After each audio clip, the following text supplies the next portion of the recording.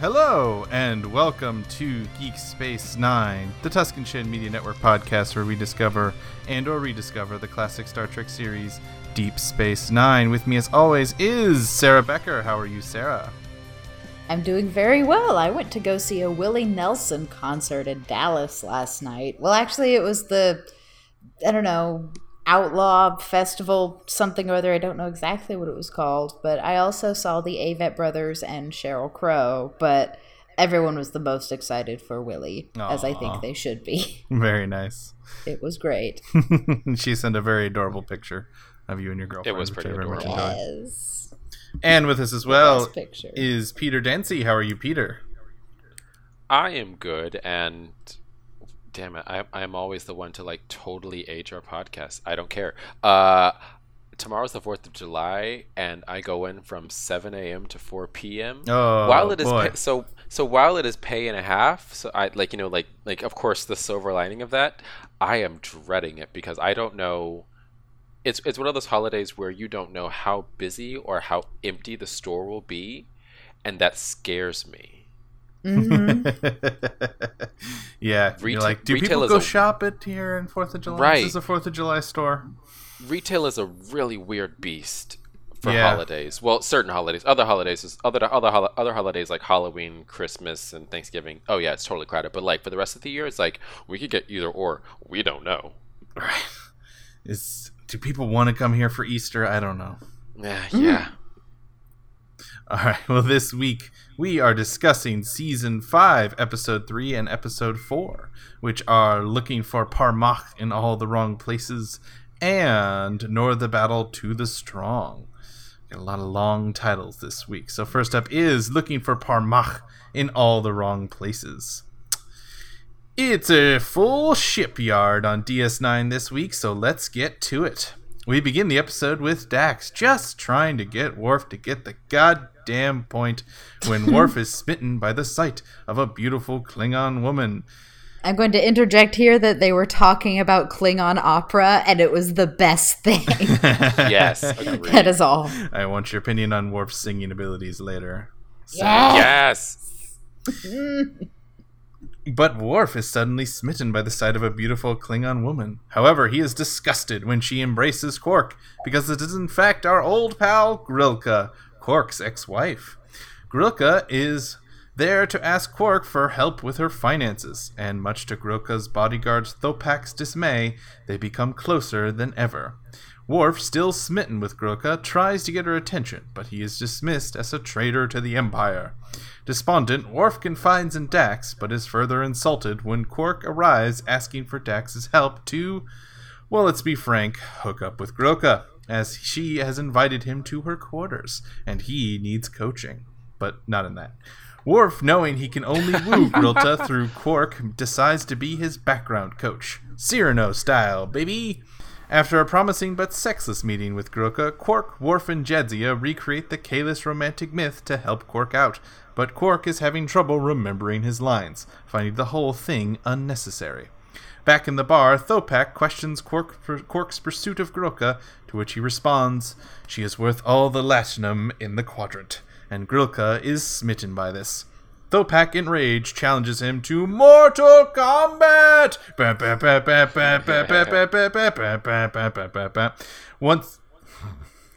Once again, Quark finds himself in the unenviable position of having to face a trained Klingon fighter, and this time he can't choose to throw down his weapon. Worf offers to use some science magic to control Quark's body through his movements, and it seems to work. When Dax asks why Worf is putting in so much effort only to have Quark get the girl, he says it's because he loves Grilka's commanding presence and confidence, which Jadzia likely uses every ounce of self-control to not smack him on the head. Worf is successful and defeats Thopak through Quark, and he gives over Topak's bat'leth to Grilka instead of killing him. Grilka dismisses Thopak, and she and Quark get it on. Worf shuts off the device, and Dax, who's had enough of Worf's being blind as a bat, starts beating the shit out of him till he finally gets the message. And they finally have sex. Thank the founders. In the infirmary, when both couples come in clearly injured from some intense lovemaking, Bashir decides he's just not going to ask for patient histories anymore. Worf notes to Dax that normally this means they'd have to get married, but Dax rejects the idea. Worf is not happy about an uncertain future, but Dax assures him of one thing. He's not thinking about Grilka anymore. Oh, and for some reason, O'Brien and Kira get really intimate with each other, develop feelings, almost act on them, but stop, and everyone feels really uncomfortable. So what do we think of looking for Parmak in all the wrong places? Finally! Oh my god. No, like I like that, and that last scene where Dax and Worf are talking like, okay, well, we've had sex, what do we do now? And Worf is just holding her. I literally paused the episode to take a picture of it to have in my notes. It's cute. It's so adorable. So is it that Klingons really don't have extramarital sex, or is Worf just really conservative? A and B would be my guess. Okay. My guess is that it's probably, it is traditionally you're supposed to, and Klingons are very traditional, so it's more than just, traditional Christian values. It's even like stronger than that, I feel like. More of a taboo. That being said, would I be shocked if Gowron was sleeping around? No. Not at all. No. And Worf has always, because I think part of the fun of Worf is that because he's not raised by Klingons, he maybe goes to the Klingon thing a little bit too much. It's something they brought up a lot, that maybe he's like overcompensating for how much Klingon-ness he's trying to be. Whereas, like, I bet a lot of Klingons are like, it's fine. My dude, just go for it. It's fine. Yep. And I was reminded in this episode, kind of on that note, Worf always gets so much shit from other Klingons. He does. For, like, he can never catch a break. Not being a proper Klingon, or like he's trying. He doesn't know how to woo a lady. It's okay. Yeah, like apparently he does. He's just helping Quark do it. Yeah, right. he can't do it in person because the guy basically told him, like, dude, she's out of your league. And I was like, that is cold. Just being told straight up in front of everyone, why are you here? Yeah. I mean, I don't know about you guys, but I really liked most of this episode because I love romance. And I love sex, and I love Cyrano de Bergerac, and this was all three. So this was, when I realized that Worf was going to be the Cyrano, that was pretty fantastic. Particularly because he's like singing Klingon opera to himself, and like Quark is. Oh my god, that was so great! I was pretty on board. He is not a good singer, but that was such a great scene. You don't know. Maybe in Klingon he's great. That is true. Yeah. Maybe he is considered, a prodigy among operatic Klingons, but and at the same time I was just so impressed. I was like, I was not expecting this. I am this is true. Here for it. I will listen to him sing all goddamn day. It was wonderful. True. Michael Dorn went for it. He really did win for it. Yes. So yeah, when I love Grilka as well. So the fact that we got Grilka back again and they got to consummate their relationship that they started at the last time, I thought was really lovely. Indeed. I don't know if I would call it lovely. I would call it just like, oh, that was aggressively raunchy. Yep. That's how you describe Klingon sex, I would imagine, is aggressively raunchy, or maybe just aggressive. I don't know. Well, the fact that the two other species got horribly injured from it is pretty telling of how intense it is. Once again, messy hair Dax. Yeah, and Dax was totally down for it because she was like, okay, I know what's gonna happen. Oh, Dax started it. Like I was like, Dax is the aggressor. That's why I liked it, because this whole episode I was a little bit like, Dax, why are you putting up with this? And I liked at the end she was like, no more. Like, you are clearly blind and you're never gonna get it if I don't beat the shit out of you. Yeah, yes. I really want, like, Bashir clearly is like, I do not need to know what my friends / coworkers are doing, but I really hope that someone else is like, so, like I wouldn't mind if it was Kira, like when Kira and Dax are talking, like, just between the two of them, Kira just being like, so, how was it? I want her to be like RuPaul and be like, just between us squirrel girls, how was it? Speaking of sex, speaking of sexy Dax, real quick, I'll just say there's a part where Dax growled. I have that in my notes. I have it too, with hard eyes. Oh, yeah, that did things. Me and Sarah in agreement on that one. Yes. What were you gonna say, Sarah? Oh, well, I just if we're ready to move on to the B plot of the episode, we can discuss Peter had a pretty good segue because Kira and Miles. I'm not into it. I'm really not into it. Although I think, Ben, we have different opinions, and I would love to hear your take on it. Yes and no. I'm not opposed to that kind of romance because I think two of the best films ever made are about an illicit affair. Brief Encounter and In the Mood for Love, which are both similar to this episode where it's two married people who realize they're the difference from those and why I have a problem with this particular one. In those, you don't ever see the other couple, and it's pretty clear that they are in bad relationships. Like in The Mood for Love, the two of other people are already having an affair with each other, and they know that, and they realize they love each other, and they could technically have an affair because their spouses are, but there's still like taboos and stuff like that, and that's what makes it really interesting. Great film, one of the best of the decade. And so I'm not opposed to that on principle because it's one of the best. Those are two great films, and I think it's a very the sort of emotional affair is a very interesting idea. I just think this is a problem with Star Trek. Vague lack of continuity, or not tenuous continuity, I guess would say, because there's always continuity, but like the fact that it's one episode to the next and it's like, but I know O'Brien loves Keiko. You know what I mean? That's the problem with it. And that's the thing. That's my biggest problem with it is imagining Miles with anyone else besides Keiko just doesn't work for me. It's just immediately like it's like whenever I watch like any other TV show or any other movie, and I can just tell awkwardness is happening, and I'm trying to find every reason to not look at the screen. Right. Yeah. And I think because there hasn't been like problems at home or anything, I get what they were going for, which is like that when you're around someone for a while, you haven't been around, sometimes feelings can come up that you don't expect, I think that's happened to a lot of people. But it's also a show. You know what I mean? It's also a narrative, and it's also a B plot. So I think inherently you have to dumb down any sort of cleverness you can do with that, and I definitely knew they weren't going to end in like a poly relationship or anything like that, so I knew it was just going to be like although I have a note here that says you can't tell me this isn't poly, right? It was to the point. The thing is that Keiko is so chill with it. That is the thing, is that it got to the point that it was so ludicrous I thought Keiko was actually trying to have them hook up. Right? Yeah, like when she was like, go to the go to Bajor with the house and go hang out alone, the two of you, for 2 weeks. Just go. And I'm like, no. I thought for sure we were going to get a sequence where Keiko was like, you've always been a good husband, and I understand, and you should go explore this. And I thought that was coming.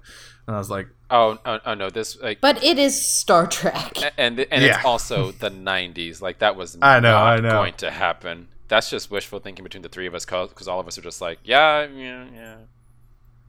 No, for sure, I'm all for alternate families. It's just right. Yeah, like I think if I thought Keiko was actually okay with the idea of she was just comically O'Brien and Kira being together, unaware. then that would be okay. But the unaware. fact that she is comically oblivious is not cool to me. No, and let's be fair. If you're in a relationship and the other partner is interested in someone else, you could tell.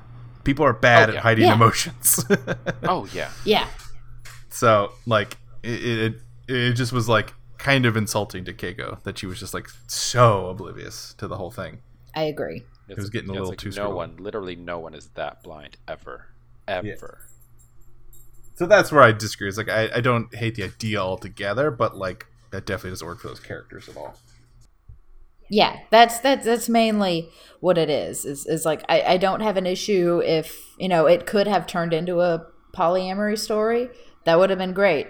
If Miles and Keiko were really, really, really having problems and this was a way to separate them, that would be okay. But they're not. They repeatedly demonstrate that they are like the perfect couple. And therefore, I don't want them to split up. Mm-hmm. And I don't want O'Brien to do something stupid. Totally agree. That's why I don't like the movie Imagine Me and You, which you would think that I would like it because it has, spoiler alert, it's Piper Perabo and Lena Headey as lesbians. But the way it works is that Piper Perabo gets married to a man, but Lena Headey is the florist at their wedding. And then they fall in love and end up being lesbians together, and she leaves her husband. And I'm like, part of me feels like I should want to like this, but I don't, because like her husband is a good, decent human being, and she just leaves him. I'm like, no. Yeah, that happened with in real life with one of the writers of Orange is the New Black, where she left her husband for a woman who plays the person who died in season 4. Spoiler. Poussey. Oh. And it was like, people were like, oh, it's amazing. I'm like, I'm very glad they're happy, but it's also like, yeah, but a guy got divorced. Like, it's kind of kind of shady a little bit. It's a little sad. It's not like again, all around great, happy story, Like everyone. And it does depend on the context. Like if the relationship is flawed, or the one of the people is abusive or something, then of course leave, get out by all means. Right. But in the case of Imagine Me and You, there was nothing wrong with that relationship. She just like, changed her mind, fell in love with someone else. Bye. Let's move on from the cheating storyline. Yeah. Yes. And just quickly mention, Worf is my enemy now, and he will always be my enemy because he hurt Morn. No. Wait a minute. Remind me what happened. He goes up to Morn and he goes, I'm sorry, and he throws Morn off, and he's like, don't you talk to me like that, and like that's how he starts like his conversation. That's right, he's trying to seduce Grilka. Yeah, he pushes poor Morn off of his bar stool. Also before I hope he bought him a big vat of prune juice or something. Oh, he better have. If not, then we're all showing up at Quark's, and we're like gonna punch him in the face. Also, I just want to know, like, totally random trivia bit, but I just thought that, like, I just caught on to it because I was like, that's a funny thing to just bring up. Worf wears a size 18 boot. It's a big boot. It's a big boot. That's a big boot. Yeah. Some big socks. Also, I like that during the fight, Quark's magic device stops working, and so he goes, let me do the Ferengi tradition of a long speech. Yes. Goes on a rambly speech till it comes back. He's like, all right, never mind. Okay, cool, and Grilka lets him. Yeah. I do think that's a little bit sweet. As repulsive as I find Quark to be, I think it's sweet that somebody did actually like fall in love with him. Oh yeah. That's why I thought it was cute. Yeah, and it was an interesting, and it's an interesting way for it to end, just with like Klingon lovemaking, because I literally wrote in my notes, like verbatim, did we just go through a major intense BDSM scene, sexual encounter with Grilka that he Quark was wholly prepared for? It seems he liked it though. Quote, who's been a bad Ferengi?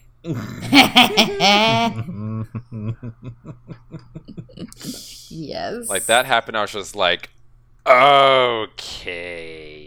Yeah. Also, one last note from me. While I didn't like the O'Brien Kira stuff, there was a cute moment where Odo was teasing Kira, which was quite adorable because Odo teasing Kira is quite cute.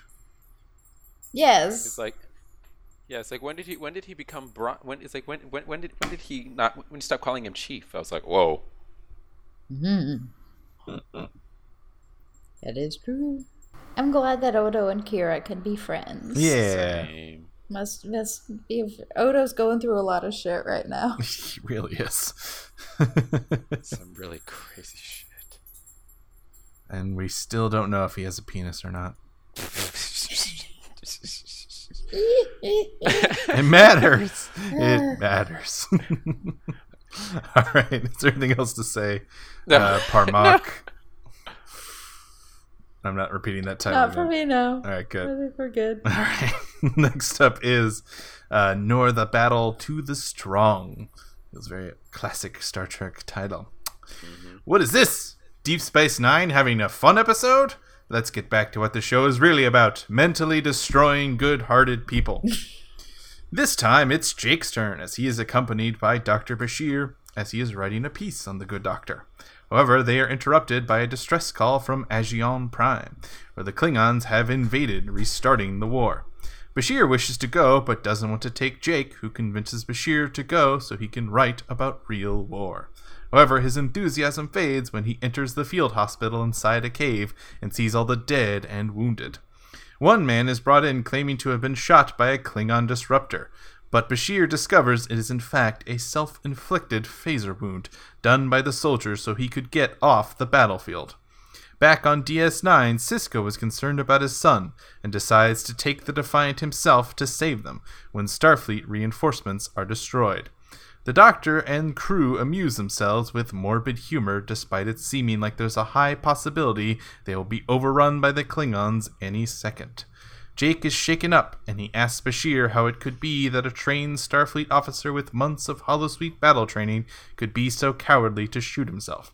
To which Bashir reminds Jake that nothing can truly prepare you for the real war. Suddenly, the hospital is shelled and loses power. Without a backup generator, many patients will die, so Bashir and Jake decide to go to the runabout to get some generators. On the way there, they are shelled, and Bashir seems to be hit directly. Jake, consumed with fear for his life, runs away. Jake runs into a wounded soldier. Quickly, the soldier realizes Jake ran away, and Jake desperately tries to save his life, thinking he must have ran there on purpose to discover the soldier and save him, but the soldier dies of his injuries. Jake goes back to the hospital, and Kirby, one of the nurses, is happy he's back. He tells him that Bashir survived with minor injuries and managed to get back to the base with a generator, but Bashir assumed Jake was killed, and he is happy that Jake is alive. Jake, destroyed by his own cowardice, lies that he was turned around in the firefight on accident.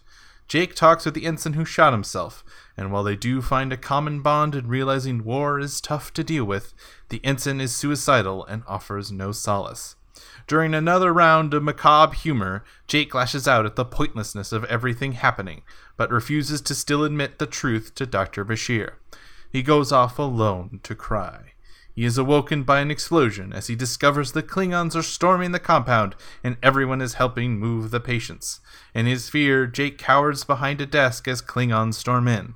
A soldier is killed and his phaser lands next to Jake, who wildly fires it in a panic, which collapses the entrance to the cave and knocks him out. He is awoken to his father, who says that while Jake's move was extreme, it stopped the Klingon forces and saved all the patients. The Klingons have also retreated, and the battle is over. Jake writes up his experience with full honesty, including his cowardice, and his dad reads it. He commends his son for saying things that many people on the battlefield face, but are too scared to write down and admit. He embraces his son and tells him that he's proud of him. What do we think of Nor the Battle to the Strong? Dude. Yes. Jake did some growing up in the span of 45 minutes, dude. Yep. Heavy. That's a very interesting circumstance to walk into a situation where shit has not only just hit the fan, but it's hit the fan, it's hit every single wall, it's on the floor, it's on the ceiling, and you are pretty much bumping into everyone who's in the room, but you didn't know that they were in the room because all you see is shit. Sounds about right. Yeah. What do you think of this episode, Sarah? I think I would have liked it better if it didn't have the Jake voiceover narration throughout. Yes. It was a little overdone. I don't know if distracting is the right word, but it just felt out of place. For sure. It comes to my big thing in this movie. First off, happy 100th episode, by the way. Hooray! Oh my god, wow, yeah. This is our 100th episode, so congrats for us and for you and for everyone and for Star Trek, all aboard. My big problem with this episode is a big problem I had with the movie Midnight in Paris, which is a great film, But then I was sitting there going, oh, that's what the theme of the movie is. And then a character says what the theme of the movie is. And it kind of ruins the entire thing. And I think that's part of the problem with this too, is that from the voiceover, as well as a couple of dialogue choices, this is a very interesting, intense, smart episode that is kind of ruined by characters explaining why is it intense and smart. And that was my big problem with this episode, is that, you know, Jake finds a soldier and it's like, oh, he's trying to save him because, you know, he feels guilty that he ran away. And then the soldier tells him that before he dies. The soldier literally says, you are trying to save me because you feel bad because you ran away. Okay, I'm dead. And it's like... It's a little bit heavy-handed. It's like I didn't need the joke explained. Now it totally does not land at all. Yeah. Yeah, so that's my big... complaint with this episode overall, is that. I'm a little bit confused. Maybe I just missed something somewhere, but I'm a little confused as to why the Klingons are attacking at all. Like, I know Gowron told them, you know, we're at war and so forth, but then I thought they, like, had a truce going or something. Did that not affect this group of Klingons, or do I have it wrong? From what I can gather, there was a ceasefire, which just means that we're not in active battle, but doesn't technically mean the war is over. If you get me? So, and I think the whole point of this was that the skirmish was pointless. You know what I mean? That was the big thing about it. Was like, no battles gained, nobody needed to attack, nobody won or lost other than men. You know, it was a really, and that happens a lot in war. Like that does happen in war. Where it's like ceasefires will happen and there'll still be battles. That'll happen a few days later, just because various reasons. So I think that's what they were going for, but I agree it was very confusing. We had a whole episode that was like, it's over, and then it's like, it's not over. It would have definitely been a much better season 4 episode. I agree on that, where it's like right in the middle of the Klingon War. Honestly, I really didn't have very many notes on this episode. I don't know if that means it's a good thing or a bad thing. They did mention the Farragut, which in the 2009 Star Trek movie, Uhura says to Spock that she wanted to be, or that she had been assigned to the Farragut, but instead she wanted to be assigned to the Enterprise. Yeah. So Farragut's been around a while. That's interesting, and it is destroyed off screen in this episode. Yes. LOL, don't tell Uhura. You're right. Well, one note I just want to bring up is that the title actually comes from the Bible. It's a quote from Ecclesiastes 9:11, fortunate number. But I was going to read it just real quick. And I'm going to read verse 12 as well, because I think it fits in as well. Because I think it fits in with the themes of the show. So this is Ecclesiastes 9:11. Welcome back to Sunday School. I returned and saw under the sun that the race is not to the swift, nor the battle to the strong, neither yet bread to the wise, nor yet riches to the men of understanding, nor yet favor to men of skill, but time and chance happen to them all. For man also knoweth not his time, as the fishes that are taken in an evil net, and as the birds that are caught in the snare, so are the sons of men snared in an evil time, when it falleth suddenly upon them. So just an interesting ancient... So what does that mean? It essentially means that the battle isn't won by the strong, that riches don't go to men who are necessarily deserving of them, that basically life is unfair. Like, it's essentially saying that life, that's it. Life is unfair. It can be really fucked up, and sometimes shit happens. Right. And just because you're strong and brave doesn't mean you will win the day. And So from Jake's perspective, even though you are Starfleet does not mean, even though you are Starfleet, even if you are trained in that mindset, even if you are tested before you're even allowed to join, does not mean that you're automatically going to be brave and you know exactly what to do when you need to do it. Right. Life is crazy. Yeah, no, and I think that's the one thing that's the good part about this episode, is he never finds his courage, at least in this battle, you know. That he is shell-shocked, you know, and it's like legitimately he's shell-shocked and he just can't handle it. And it's just something that does happen to real people, and I think it was maybe not explored as well as it could. I think that's a problem. So this episode kind of tap dances on some interesting themes, you know, but never kind of settles into it. Never kind of digs deep, you know.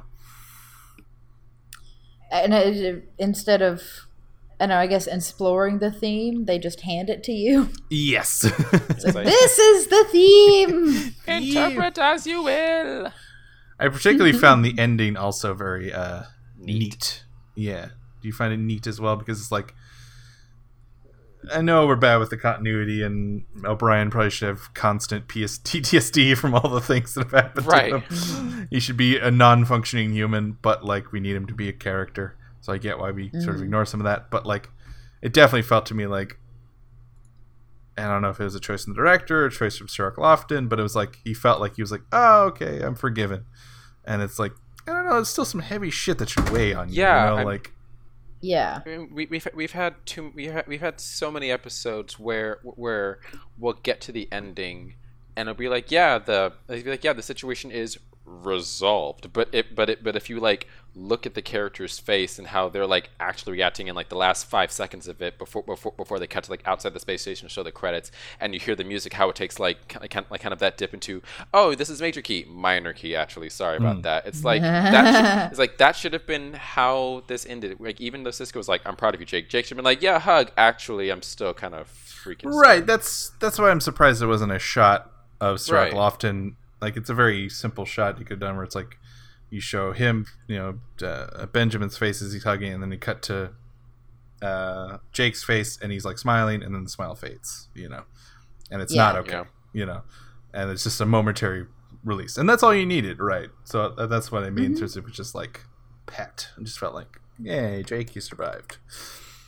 I did like though how they how it wasn't even just Sisko who Jake was like, here, read my recounting of the crazy stuff I went through last week. Like, you also got a shot of Bashir too, like reading the pad, and you put it down like, oh my god, like you got like a sense that like, okay, yeah, he's even coming clean with the guy who was there with him, to show him like, hey, I really don't know how to say this to your face necessarily, but this is the best way that I can tell you I am so sorry. Yeah. One thing I did like in this episode is I thought it captured the feeling of an army hospital pretty well. With the felt like MASH without all the jokes. Very MASH, Yes. with like the morbid humor and the constant flow and the exhaustion that's weighing on you constantly. I thought that was maybe you're ripping off one of the most famous shows of all time, but hey, it's a good show to rip off. It's a good show to take from. Yeah, I called it a mashup of MASH and ER, and on like a Code Black level where everything is just going wrong in space. Space hospital. One of the doctors has a blue face. Well, I guess we're all pretty mad on this episode. Is there anything else much to say for it? I don't think so. I think my only other notes were little things like Cirroc Lofton is taller than Alexander Siddig by now. No. That was kind of cute. Yeah. And I have there was a moment when Dax was starting to get really upset. It must have been when she was talking about her son, her previous life's child that had died. She starts getting really upset. I'm like, no, Dax, don't cry. And then later's like, Jake, don't cry either. Right. Yeah, I was just like, okay, the old man still got stories to tell Sisko. Yeah. And that was another thing I did like in the episode, was Sisko's genuine concern for his son was really sweet. Right. There's like a little bit where he's on the Defiant and he's like constantly trying to fix things that don't need fixing because he just needs to occupy his time. So he's not constantly worrying. That was just like a nice little moment. Yeah, and I also like the moment that he had with Odo, where Odo was like, "I don't understand. Does your dad still worry about you?" And Six was like, "Yep." And it was like a continuing. It was like a continuation in the lesson of humanoids for Odo. He was like, "Oh, I just didn't realize. I am so sorry." Yeah. All right. Well, I think that has been our episode this week. Next week, we will be discussing Season 5, Episode 5, and Episode 6, which are The Assignment and Trials and Tribble-ations. As I love it. always, I want to thank my lovely co-hosts for joining me every week on this journey. Our theme song is by Captain Meatshield. You can check him out on Twitter at CPTN_Meatshield. Our awesome artwork is by Joe Bowen. We are a part of the Tuscan Shed Media Network. You can see more of our shows at TuscanShed.com. If you like this show, like, subscribe, rate, and review it any way that you can. It helps new listeners discover our show. Until next time, this is the crew of Geek Space 9 signing off. Bye, guys. Thanks for listening.